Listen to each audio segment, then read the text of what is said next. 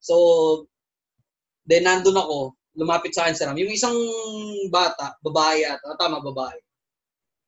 Lumapit siya dun sa mami niya. Tapos, sabi niya, tiningnan niya si Ram. Kaklase niya si Ram. Siguro, siguro hindi lang niya naisip ng bata, syempre. Hindi ko naman alam yung intention ng bata. Sabi lang ng bata, why is Ram, so weird? Hello. I know you listened to a lot of podcasts before, or maybe not. Maybe this is your first time listening to one since you saw my post on Facebook. So, a short story, I started 3 business ventures a few months ago with a friend and my family. Looking for another platform to market my businesses and at the same time to practice my hosting skills. Most important factor is I want to share the things that I'm learning in this journey to all of you. So I decided to have my own podcast. My podcast is all about authentic conversations with people from different backgrounds and status of life. And this will be about life, love, pain, hustle, dreams, and all other things because I believe that we all have one thing in common. Hopefully, we will all learn from one another. Hi, I'm Rhea, #female hustler, millennial entrepreneur, events coordinator, host, licensed financial advisor, freelancer, podcaster, and a mental health advocate. You'll know more about me through this podcast and you're listening to Unfinished Real Life Conversations.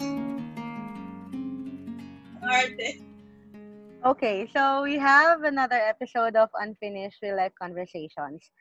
This time naman, this is our first episode na couple yung i-interviewin natin. So, we have Kuya Patrick and Ate Weng Francisco. And they will briefly introduce themselves to us muna before we proceed sa topic. Go, Kuya, Ate. Hi, my name is Weng Francisco. Hi, Patrick Francisco, asawa ni Weng. We're married for we're married for 13 years. Kaka-anniversary lang namin. We just turned 13 years last September 8. We have 2 kids. 2 boys.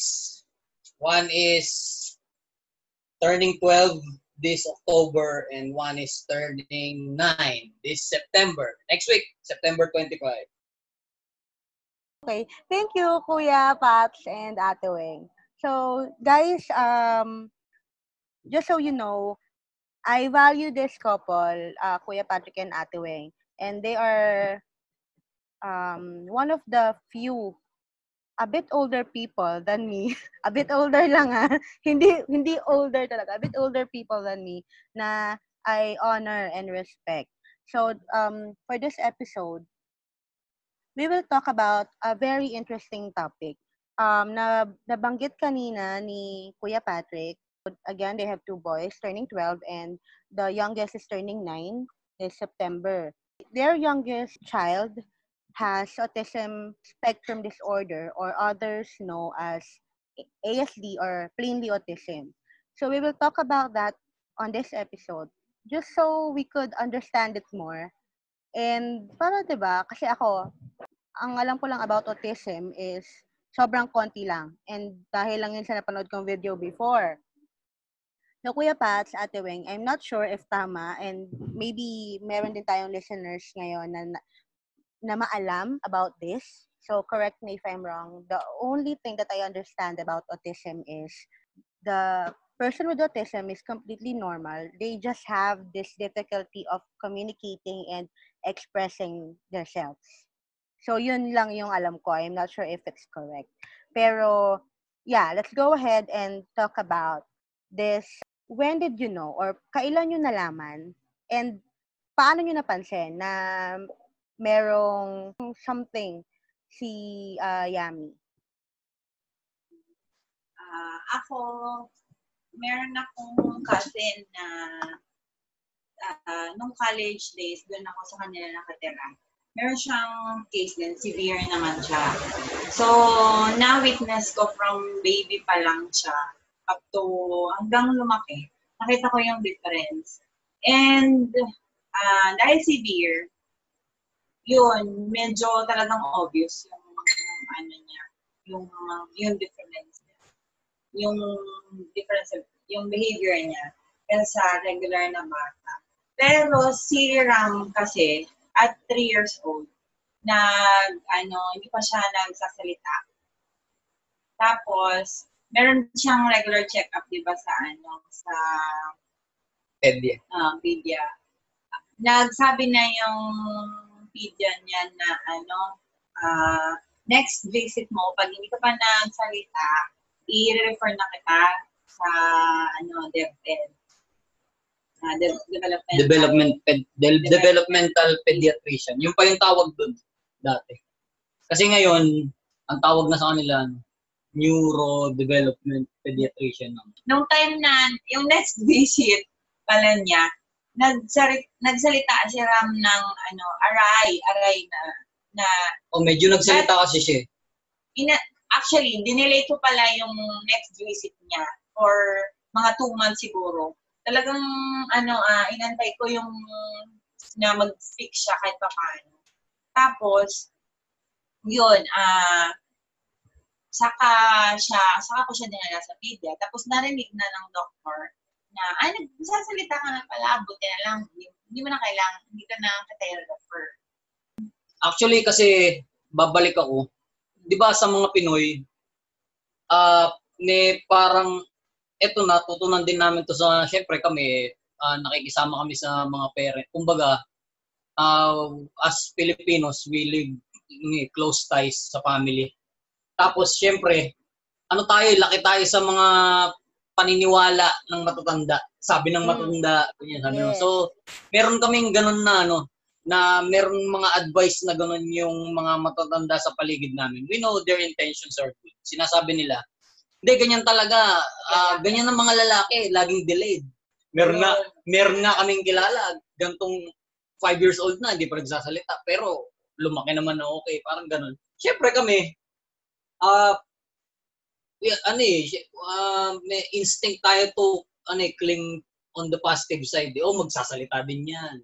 Siyempre, na-delay lang yan, ganito, ganyan. So, yun, yun ang akin. Yun ang parang, kasi wala naman akong kagaya ni Weng na meron pala siyang, alam ko na may pinsan siya, pero hindi ko alam na naiisip na niya yun. Na meron na siyang thinking na gano'n, na meron na siyang nakikitang similarities. Ako, wala talaga ako. Ang alam ko lang, delayed lang magsalita si Ram. Saka, kasi nga, ano ba tawag dito? Isa pang nangyari, pangalawang anak na si Ram. Second son na siya. Medyo relaxed kami. Hindi kagaya nun kay Seth. Si Seth, konting lagnat, dala sa doktor. Kumbaga, ganun talaga yata pag firstborn eh. Kumbaga, mas mas sensitive ka, mas parang you react agad. Pero pag pangalawang anak, kaya nga yun yung sinasabi ng mga pangalawang anak, kawawa. Dahil, kumbaga, relax na kami. Bahala ko, huwag ka muna magsalita, okay lang.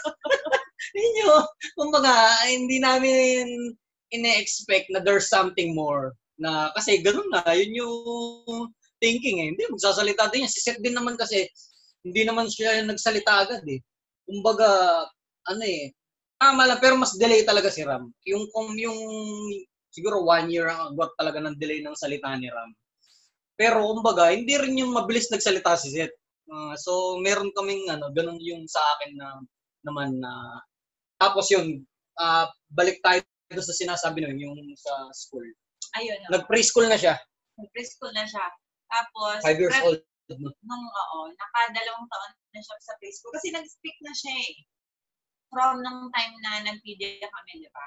Nag-speak na siya. Tapos, nung prep na siya, kinausap na ako talaga ng teacher. Sabi, Mami, kailangan namin bigyan ng grade si Ram kasi,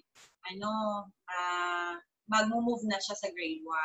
Kaso, yung oral kasi yung exam nila dahil yung school na yun is progressive teaching. Kasi nung kinder yata, parang natatandaan ko, wala naman parang hindi naman masyadong required. Basta nakikita na ng natututo. Pero kasi, this time, kailangan niya na ng score. O may LDR na eh. Ng grade dahil sa LDR, dahil i-move na sa grade 1. So, dapat meron na siyang record, grade, report card. So, pero mami, sabi ng teacher, yung ni Ram, yung sagot niya, laging yung huli. Yung huli kong sinabi, yun yung sagot niya. Mostly. So, nagmimimic lang siya. Oo. Hindi namin alam kung yun talaga yung sagot niya or ginagaya lang niya ako. Hindi namin sigurado. So, kung pwede po na ipatingnan niyo siya. Actually, sinabi talaga ng teacher niya yung term na echolalia. I-search mo na lang yun, madam. Echolalia.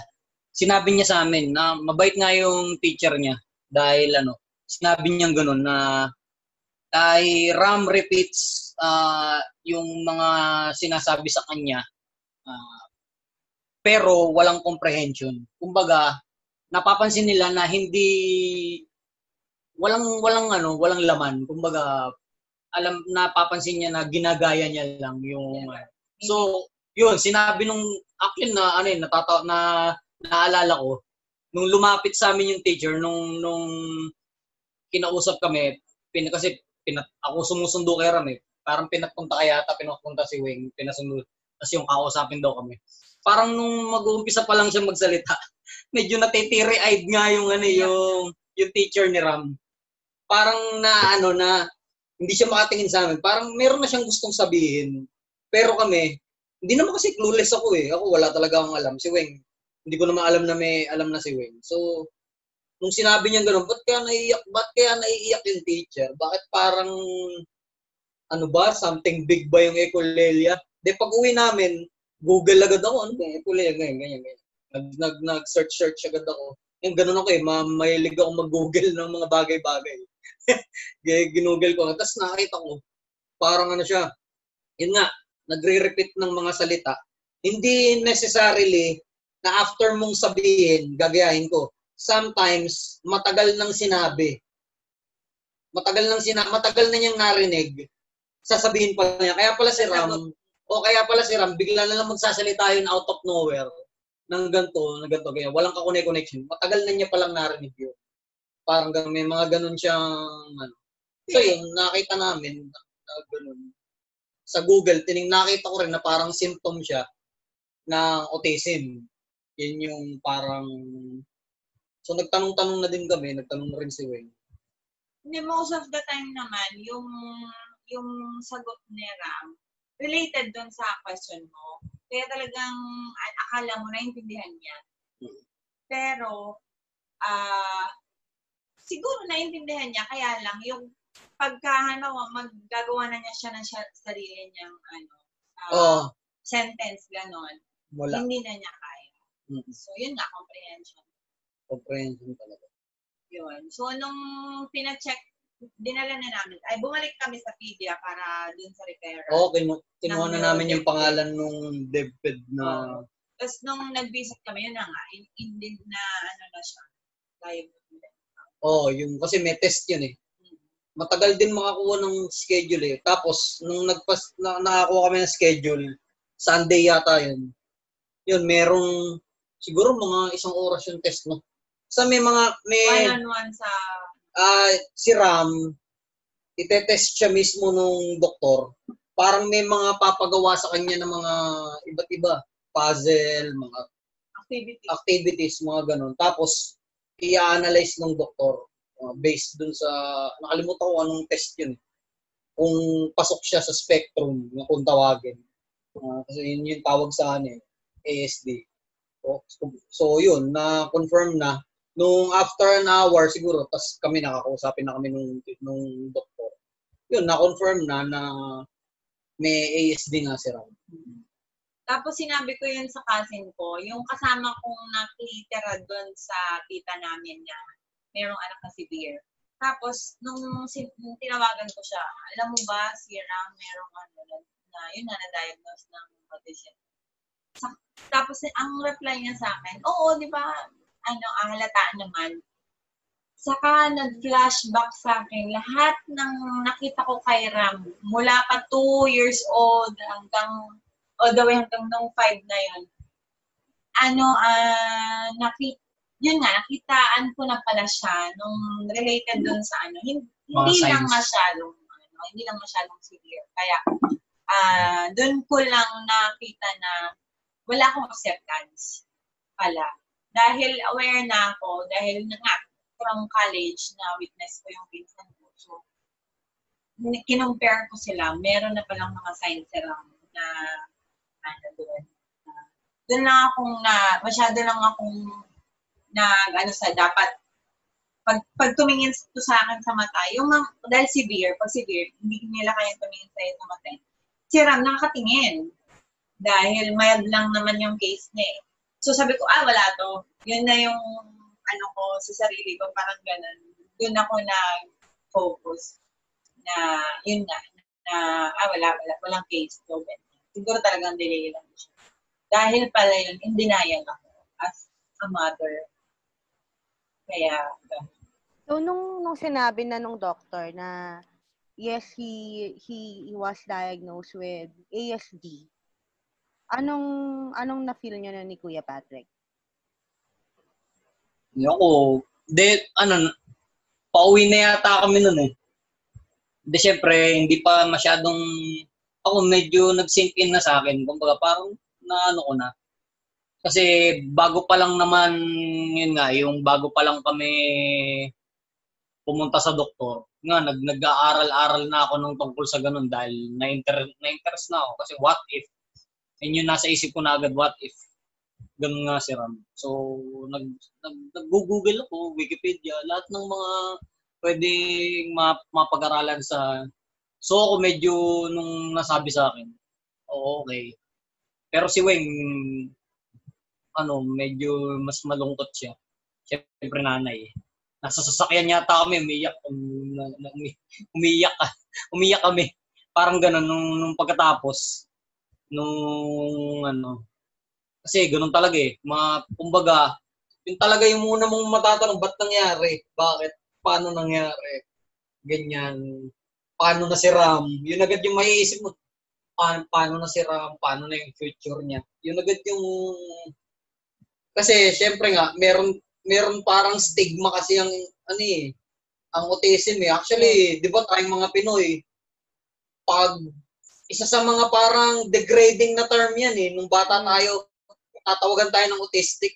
Pag sinabi mo, naalala ko, pag sinabi mo autistic, ang isang bata, ang thinking na agad, may toyo. Parang ganun, baliw. Yun yung agad, yun nga yung parang autistic ka, ganun yung tayong mga Pinoy. So, merong stigma na ganun. So, may isip mo na agad, ako, kawawa na si Ram. Parang ganun, may isip mo na, yun yung agad yung unang parang nag-ano sa amin, kawawa si Ram. Yun talaga yung parang nagpalungkot sa amin. Kawawa naman si Ram. Parang gano'n. So, yun yung initial na reaction namin.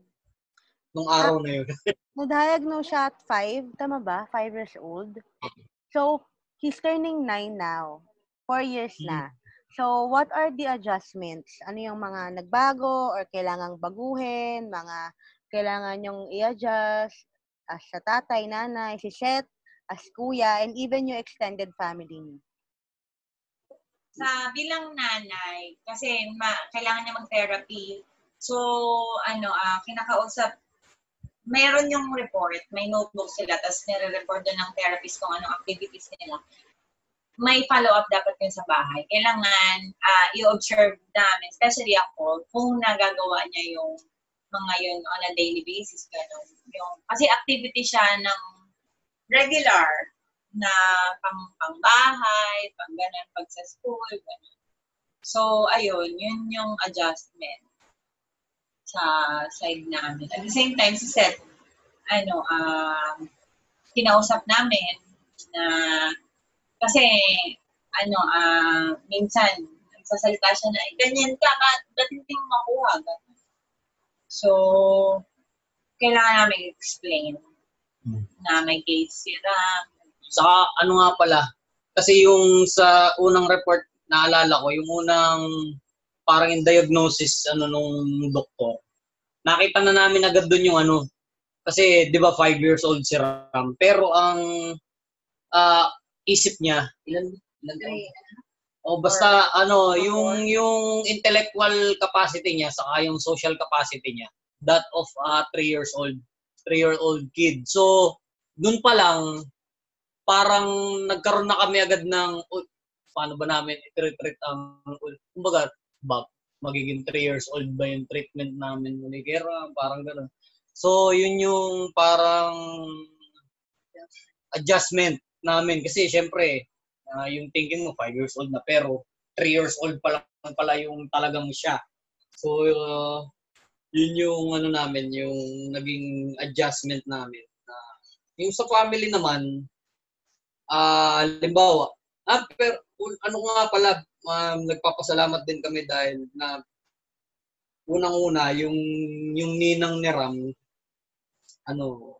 occupational therapist. Na si April. Shout out. Hindi, kasi, agad namin yun. Kumbaga, paano ba natin naalala? Biglang ganun na... kasi nalaman niya kasi ninang ni Ram. So niya rin na kailangan namin ng tulong. Kasi hindi namin alam kung saan kami pupunta eh. Kumbaga, although may mga ni-refer yung doktor na mga therapy center, kung ano yung pinakamalapit ngayon. Tapos nung nalaman nga nung ninang niya, yun nag-work ako dyan lang sa malapit. So yun, laking tulong din. Super may discount kasi magastos talaga. Pero anyway, sa family naman, medyo yun yung sa side namin kasi dito kami yung malapit sa side na sa Francisco. Kasi sinawing naman nasa Bicol. Ay, nasa Amerika pa ba sila yun? So nung sinabi namin sa kanila yung syempre yun nga, balik na naman tayo sa mga matatandang kumbaga. May iisip agad nila, special. Di ba may ganun, although yun naman talaga yung parang naging term talaga sa mga delayed na bata. Mga lahat ng, kasi nga, may nga tayo eh. Di ba, ano ba tawag sa school ng, SPED. Ayun, SPED. Kaya nga, di ba, SPED. Di ba, kaya SPED ang tawag sa mga school na, so parang special education. So, yun yung, nung sinabi namin na ganun si Ram, pumapasok agad sa thinking ng mga nakapaligid sa ay, special yan. Sabi nga agad, ay, swerte yan. Parang ganun, swerte. Although yun nga, the intention naman talaga ng mga nakapaligid sa'yo are always good. Kaya lang, hindi nila alam yung kumbaga, kung paano mag-respond. Pati kung paano tumatawid. Hindi nila alam kung ano yung maging reaction namin. Siyempre, yun yung nila na swerte yan, special yan. May talent yan, baka magaling sa ganito yan. Ganun yan. Kumbaga, ganun agad yung, siyempre, to encourage us din siguro. Na alam naman namin na yun yung intention nila. Pero yun nga, hindi nila alam yung reality. Madami talagang tao na hindi alam yung reality. Kahit naman kami, up to now, yung mula noon up to now, we learn a lot of things. Madami talagang mga, yun nga na, akala mo, alam mo tungkol sa autism. Yun nga lang, yung nabasa ko, lagi kasi ako nagbabasa ng mga, yun nga yung, pag sinabing may severe or may mild, actually, sa modern ngayon, hindi na nila nile-level talaga yung ganun. Wala nang ganun. Kaya nga naging tawag na sa autism is autism spectrum. Pag sinabi mo kasi nasa spectrum, na no child is the same. Walang pare-pare, hindi. Kumbaga, iba-iba. Di ba, pag sinabi mong spectrum, iba't ibang angulo ng ilaw. So, ganun yung naging parang habang natutunan namin na yung journey pala ni Ram, iba sa ibang bata na kilala namin or sa ibang napapanood namin, nababasa namin, iba-iba pala talaga.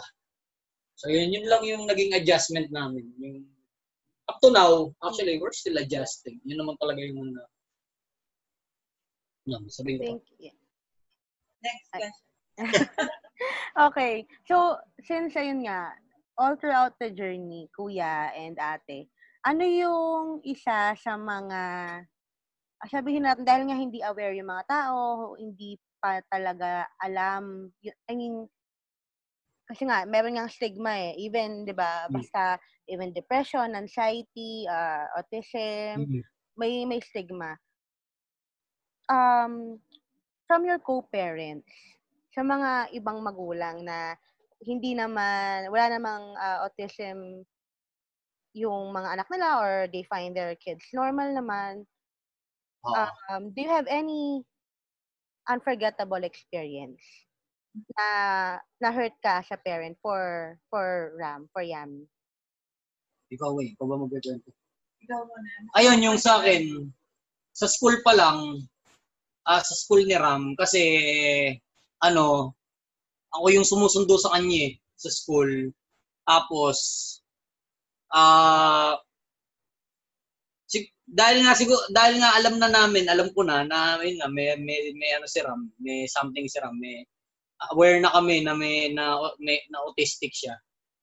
So, nung one time na sinundo ko si Ram, hindi ko to makalimutan uwi na sila, naglalabasan na. Si Ram pumunta na sa akin. Hindi naman kasi siya kasi nga, yun yung isa sa mga sa mga description talaga ng mga batang may ASD. They are not socially interactive with other kids. Kaya nga they are prone to bullying talaga. Kumbaga, yun naman talaga yung isa sa mga description ng may autism. Yung hindi sila socially interactive. Yun yung talagang pinaka nila. Yung education, knowledge can be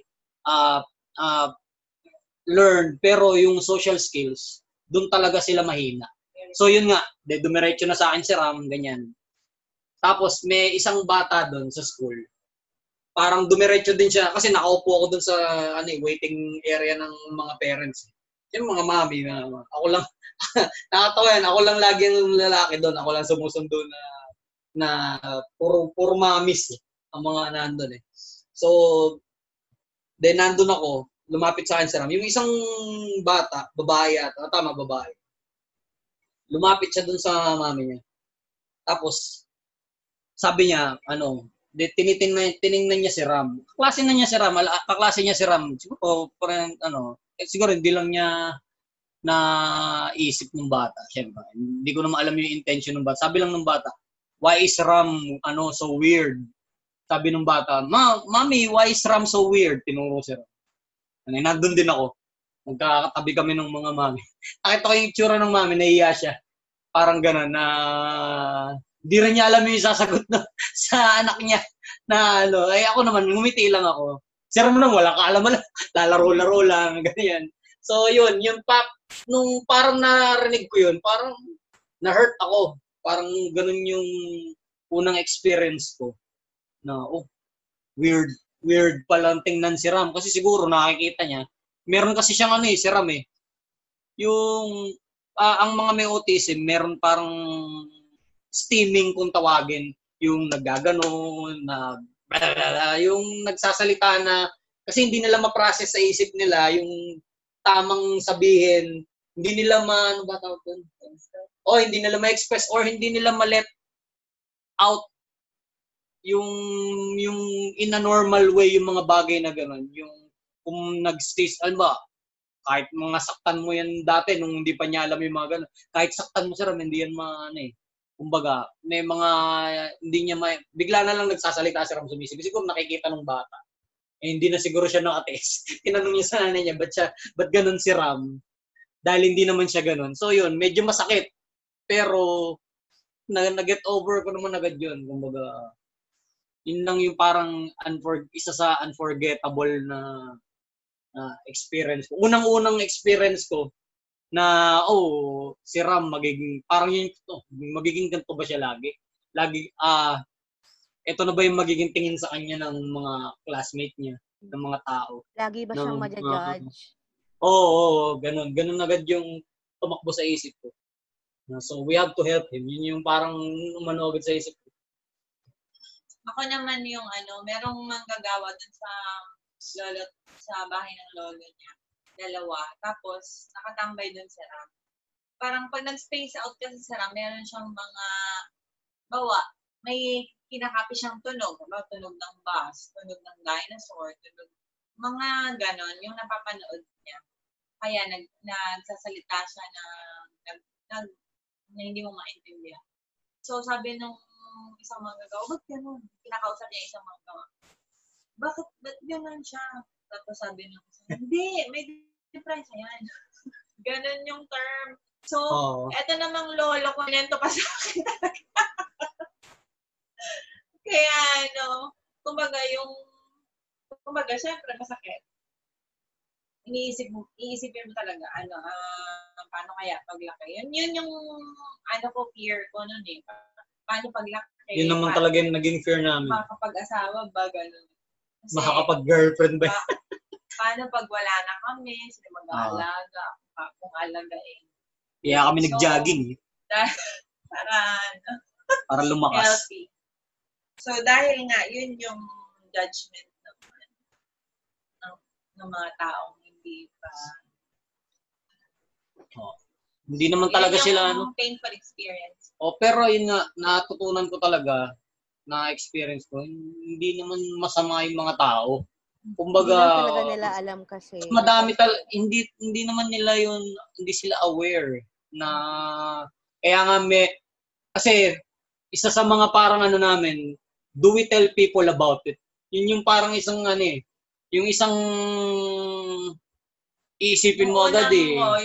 Yun. Dilema mo. Yun yung talagang isa sa unang dilema mo. Do we publicly tell ganyan na kung anong ang case ni Ram, kung ano si Ram, or do we just keep it to ourselves? Yan. Pero dahil nga meron nagkaroon ako ang nag-decide na ganun. Hindi ko na nga sinabi kay Wing eh. Actually, parang syempre bilang Kristiyano, parang pumasok din agad sa isip ko na although napapatanong ka talaga sa Panginoon na bakit kami? Parang ganun. Pero at the back of your head, parang sinagot na din ng Lord na na you have testimony yan. Parang ganun yung isa sa rin sa, although ako medyo nilalaban, parang ba't naman ganito yung testimony namin? Di ba? Pwede namang ibang testimony. Baka naman pwedeng from rags to riches. Parang ganun. Pero bakit ganito yung namin, yung isa sa mga testimony namin na ganyan. Pero yun nga, parang nilalabanan ko pa yung sinasabi ng Panginoon na gano'n. Kasi nga, meron nga kaming dilema na, do we tell people about it? Do we announce it? Parang gano'n. Kasi, syempre, lalo na ngayon, social media age. Di ba? Pero kasi nga, meron kang gusto mong ilabas eh. Yan, gusto mong ilabas sa mga tao. Gusto mong hindi naman dahil pagmamalaki mo, parang ganyan. Kaya lang, nagkaroon na nga rin ako dahil nagbabasa nga talaga ako ng mga vlog, ng mga may mga ganun pala talagang mga movement na merong isang side na actively ina-announce nila to raise awareness sa tungkol sa yung stigma ng autism, to educate people. Meron namang isang side na ayaw nila kasi nakita ko rin okay rin yung nila yung point nun na pag lumaki yung anak mo at na with the help of therapy nag-improve na yan. And nakita niya na you were once publicly announcing that meron siyang diferensya. Baka magalit daw yung kumbaga yun naman valid point din naman yun. So mag-isip ko, what if yung mga social media post makita ni Ram one day, di ba? Isa sa dilema yun, paano mo sasabihin? Yun, hanggang ngayon nga, wala pa kami naman dun sa stage na yun na how do we talk to Ram about it? Di ba? No, pero kasi yun nga, yun yung parang yung mga na kumanda na may autism. Yun yung question, paano nyo nalaman? Di ba? Na sa social, sa ano ba, sa ibang tao. So, yun yung parang journey pa rin. Kasama pa rin sa journey namin sa ibang tao. Isa pang dagdag ko lang. Isa pang, pasensya na, madaldal ako. Go lang, kuya. Marami akong naaalala eh. Isa pang magandang experience ko. O yun na nga, babalik na naman ako dun sa good intention ng mga tao. Na kasi si Ram, di ba? Yun nga, meron, parang pagtitingnan mo naman si Ram, normal looking siya eh. Di ba? Wala, di mo nga maiisip eh, na may something siya. So, ang mga tao, yun, dahil nga ganun, yung mga friends and families, siguro, to encourage us na din, no? Sasabihin nila sa amin. Wala namang kaso, alam naman namin na okay yung intention nila. Pero, isa sa mga parang hindi pa alam ng mga tao, yun nga, yung pagsasabihin nila sa'yo na hindi nila, sasabihin nila, titingnan, parang okay naman si Rama, parang ganun. Hindi halata yan. O kaya, parang sasabihin ng ibang tao na wala yan. Hindi to, parang nila, ano ba tawag doon? I-invalidate nila. Na parang, di totoo yan. Parang ganyan lang talaga yan. Parang, pag titignan mo, wala yan. Nung araw, wala namang ganyan eh. Parang ganon. Yun yung parang may nagsabi sa akin na ganon. Friend naman, wala namang problema. Hindi naman ako naapektuhan. Kaya lang, kumbaga, dahil nga parang naging naging advocacy na namin na to help to raise awareness about kontra naman yun. Completely contrasting naman yun dun sa gusto naming i-raise na may mga tao talaga, may mga bata talaga may autism. Actually, may mga adult nga na na-diagnose ng autism, di ba? May mga famous people na late na diagnose. May autism pala tong si ganito, ganyan. So, yun yung parang si Anthony Hopkins. Yun yung parang naging naman namin na wag nating i-deny yung existence ng autism. So yun yung naging namin, yun yung parang naging conviction namin na okay kami na i-publicly announce namin, walang problema. Para makatulong na rin. And we've helped other parents na rin from our experience. Oo nga, nakikita ko din na, yeah, go ahead, sorry. Hindi, yung actually, doon ako sa side na sinabi ni Kuya, di ba kanina, na yung isang side naman, yung parang yung fear na paglaki niya, paano kung maging aware siya, ganyan. Actually, doon ako. Torn ako talaga. Tapos nung in-announce siya publicly, talagang una kong na-feel is na-hurt ako. Kasi, hindi niya ako kinonsult eh. Pero, sa church yun. Ay, sa church ba yun? Hindi na. Nag-post ako. Pero, later on, diniyot ko yun sa Lord. Later on, nakita ko naman yung, nakita ko yung testimony na naging effective siyang testimony sa mga tao sa amin kung paano nila nakita pinapalakas kami ng Lord. Tapos yung may mga parents ngayon na same situation na same uncertainties. Na talagang sinasabi na sa amin, Boboy, na you are an inspiration to us kung paano yung hinandle tong That's why nagkakaroon kami ng lakas lang ng loob na harapin din. So, kasi yung fear nila ko na paglaki na Ram, bahala na si Lord. Pag tinanong niya kami, ni Ram, kami ni Ram. Madami na rin kami mga young parents na natulungan. Hindi naman directly, kumbaga, hindi naman namin in-approach. Dahil alam nila yung journey namin. Nagsisik ng advice. Nagsisik. Siguro, nakita rin nila. Kasi pinagdaanan na di ba? So, yun yung namin.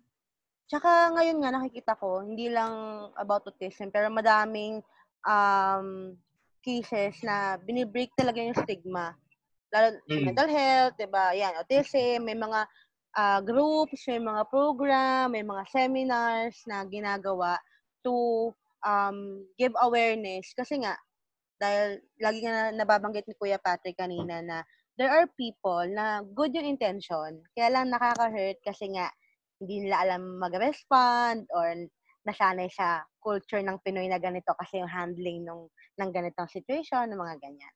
So, yun. And this episode is also a part of that advocacy to give awareness. Kaya din naisip ko na, why not talk to you para, di ba, if there are some parents out there na nakikinig ngayon, even yung mga parents-to-be, na there are fear, not just fear of their child having autism, pero fear of having a child, alam mo yun, mga fear of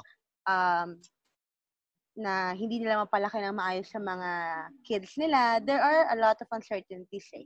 So, yun, sa buong journey nyo so far, several years na din, Kuya Pats and Ate Wen, what is your dream or your greatest dream for Seth and also most especially for Yami? Siguro medyo relax ako kung ano man yung gusto nila. Ewan ko, siguro lalaki yung mga yan. Actually, yun nga yung nagkaroon ng pandemic, di ba, na delay ang school, ganyan. Parang hindi kami masyadong nahirapan mag-decide yung sa education nila. O stop muna, o delay, o ganyan. Kasi, lalaki naman yun. Parang ganun yung, hindi masyadong parang carefree ang mga lalaki kumpara sa babae na parang merong something na nilulook up to ang mga babae na dapat medyo maayos ka mag-aral. Pag lalaki parang hindi masyado. Pero tinanong naman namin kasi sila, ano ba si Seth? Talagang tamad mag-aral. So, kilala na naman namin siya. And si Ram naman, kung ano lang naman yung ni Ram eh. Si Ram kasi ganun na eh. Kung ano lang yung yung naka-offer sa harap niya, ginagrab niya.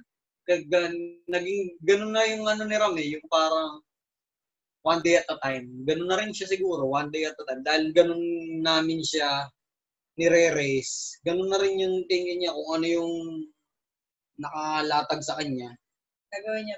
Gagawin niya yung best niya doon sa certain task na yun. Parang ganun na.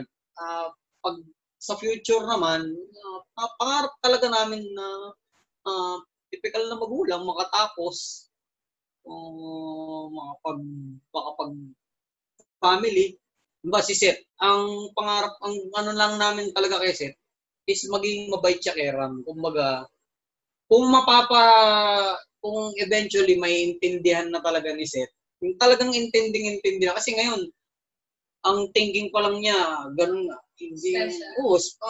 Intindihin mo yung kapatid mo, special yun. Na siya kasi nagkakaroon, marami na siyang experience na we ask him to give way for Ram. We ask him to sacrifice for Ram. May mga ganun na talagang even if magta-13 years old pa lang si Seth. Tama ba magta-13? Ay, magta-12. Magta-12. Even if magta-12 pa lang si Seth, meron na siyang meron na kaming mga inask na favor sa kanya. Na nung una, hindi niya magets. Nung una, syempre, nagreklamo, bata yan.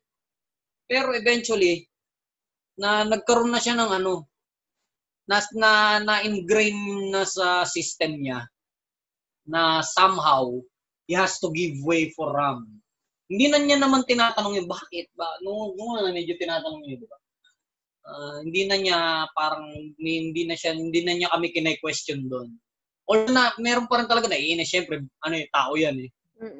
Minsan feeling niya argabyado siya. Parang ganoon.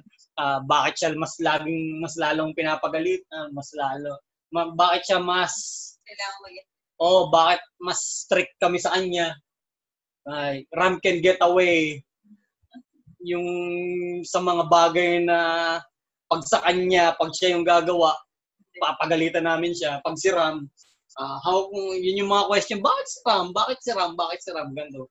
Yan. So ang pangarap namin kay Seth, kung eventually matututunan niya talaga kung ano ang autism, hindi na naman siguro na hindi pa kami hindi pa namin naiisip kung paano namin ipapaintindi sa kanya fully.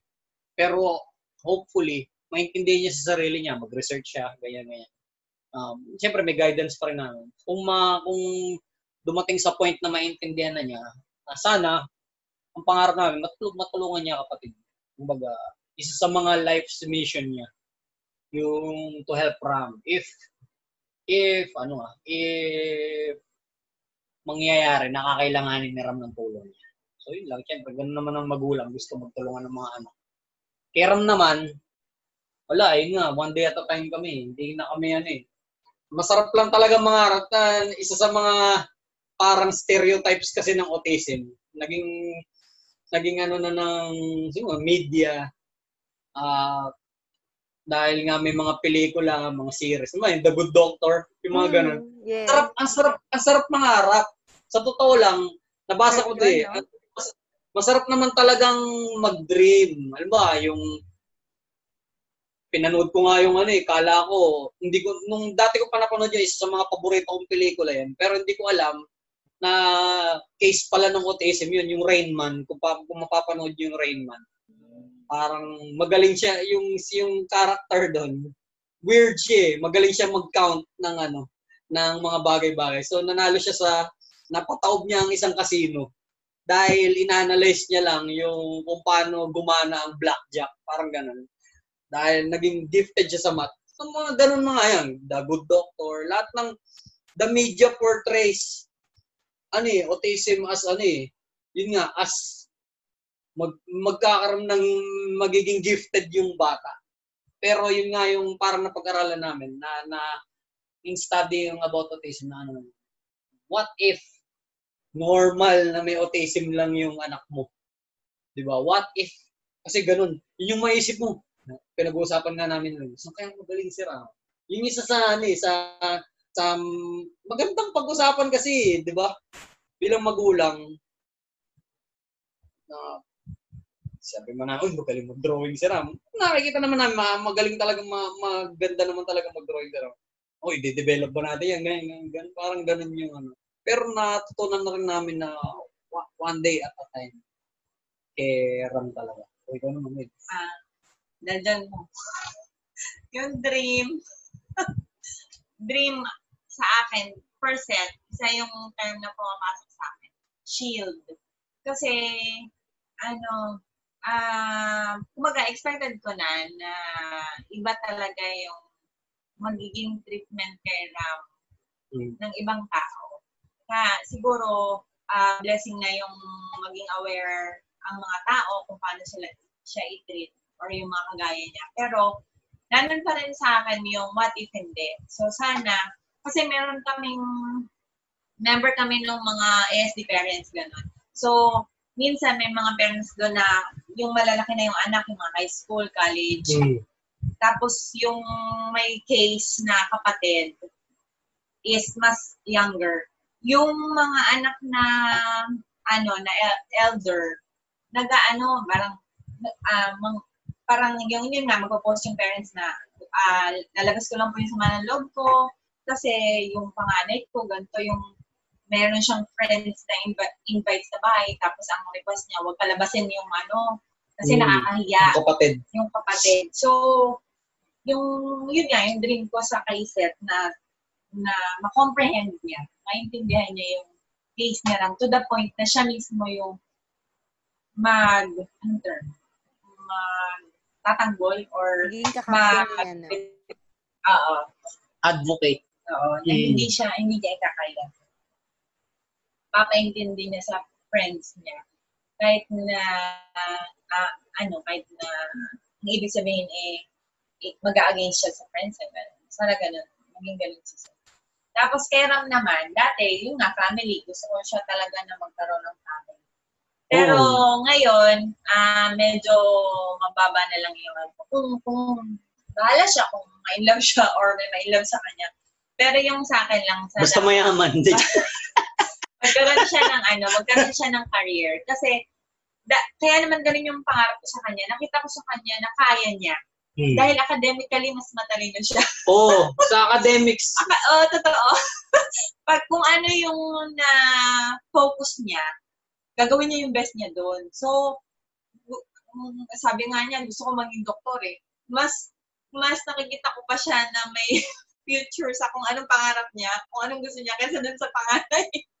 Parang mas may mararating pa. So, sa ngayon, yun yung dream ko sa kanya. Na kung ano man yung piliin niyang career or profession, doon, yun, ma-achieve niya yun. Kahit na maging single siya for life, yun, mahal. Choice na niya. So, yun lang. Yan. Last question. Usually, alam ko nakikinig si Kuya Patrick ng mga iba kong episode. Diba? Usually, I ask the guest. Ay, ikaw diba? Usually, I ask the guest, diba? May questions ako, random or ano. Pero this time, this is connected to our topic. And, diba, the most common question I ask before I end the episode is, what's the question that you'd like to ask your younger self? Pero this time, for this episode, I would like you to talk to the future Yami, to the future Ram. So, as if, because I'm sure, in 10 to 20 years time, hopefully, hindi pa to ni-remove ni Spotify or na iba bang podcast platform, no? Pero, Yami would hear this episode. So, what is your message to him?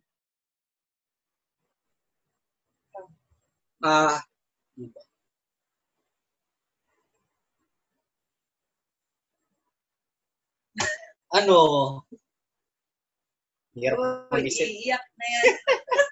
Hindi, nakakaiyak naman talaga eh. Siyempre, Turam, sana, hello. Alam ko lang kami din to. Bata pa ako, si mami mo matanda na. So kung marinig mo to, malamang baka senior na si mami mo.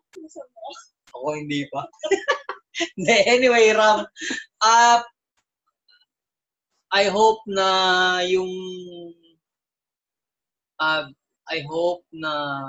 kung ano man yung narating mo ngayon,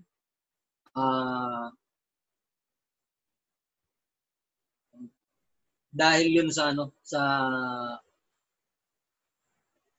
pagsumikap mo na mag-improve every day, huwag mo kalimutan na mag-improve pa. Sana natupad na lahat ng mga pangarap mo. Sana masaya ka kung ano man ang ginagawa mo ngayon, and natutuwa ako dahil nakikinig ka sa amin at alam namin na you want to learn.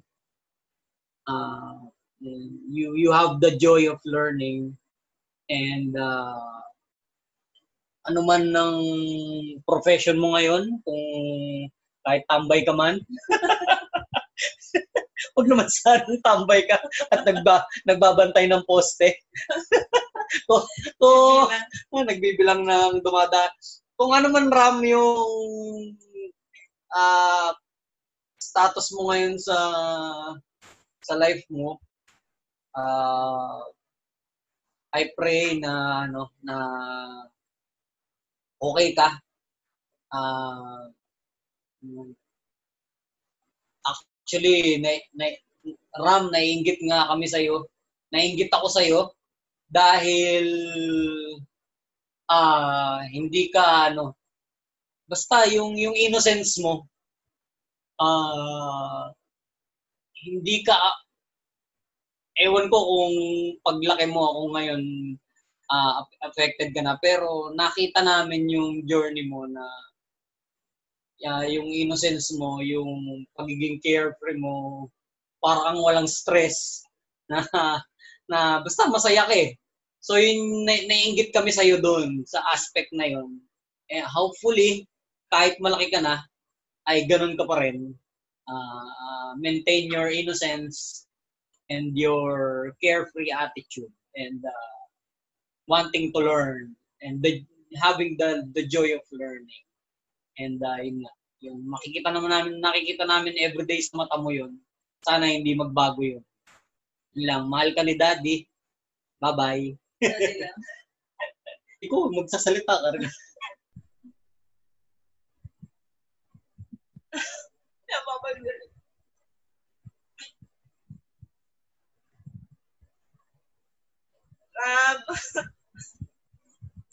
Sa'yo ko natutunan yung salitang perseverance. Kasi, at focus. Naiiyak din ako eh. Kaya nga nagsa-cellphone dahil naiiyak ako. Ba't na pinipigilan? Hindi, kala ko nila-record niya para pag Hindi oh. pag-trip pa niya. Dahil sa lahat ng task mo, nakita ko pag focus ka, grabe yung gusto mo talaga tapusin. So, I envy, I am proud sa ganung attitude mo. And alam ko na kung ano man yung narating mo ngayon, you did your best. So, you deserve all the joy na kasama nun. Kaya, thank you kasi binigyan mo kami ng chance na ma-witness kung paano ka naging inspiration sa buhay namin at saka sa buhay ng tao. You really are a blessing. Nung una, yung first, yung unang dating sa akin nung case mo, parang burden. I'm sorry. Pero, kumbaga, yun talaga kumbaga, it's normal na siguro na ma-feel yun. Kasi, extra lahat. Extra effort, extra care. Kesa dun sa regular case. Pero, sa regular na kids. Pero, binaliktad ng Lord yun. To the point na napatanong ako sa sarili ko na, do I deserve such blessing? Dahil binigay niya kanya sa akin. So, thank you. Thank you for your life. Thank you for this chance to take care of you, to love you. And maraming salamat sa lahat-lahat. We are proud of you. Ram, abol. Hindi, abol ko lang na gusto ko lang sabihin sa iyo na we want to take care of you hanggang sa huling hininga namin. Kaya nakikita mo naman, lahat ng sports pinapasok ni Mami. Lahat ng sports pinapasok ni Mami para lumakas. Kasi nga ni Mami at Daddy para lang lumakas yung katawan namin, para we want to take care of you until our last breath. Even if may family ka na, don't hesitate to go to us and ask for anything. Wala naman kaming pera. So yun lang, mahal ka namin. Thank you, Kuya Pats and Ate Weng. Grabe, first episode to na, bakit ko ba yung tinanong? Pati tuloy ako naiyak na. Kagagawan ko talaga, mga pinagagagawa ko. Anyway, pero thank you. Ito ang may gusto naman. Babakuyan kita. I'm really thankful. I'm really thankful sa vulnerability sa time, and I know na mahirap to from your end to, alam mo yun, get out of your comfort zone and talk about this. And ayun nga, be vulnerable. Dahil madaming makikinig, I'm claiming mga nasa 1,000 plays na, charot, ang aking podcast. Pero I know there are a lot of people na may inspire and matututo and may encourage, alam niyo yun, malilift ng spirit, lalo na yung mga magulang ngayong pandemic. And yung mga yun nga, yung mga soon-to-be parents, I'm sure that they will be inspired and encouraged dito sa interview na to.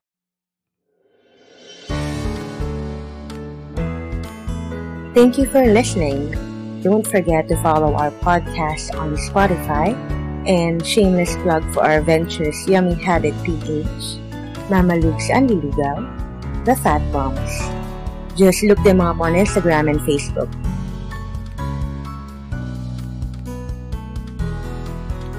Till our next episode, always remember, we are stronger together.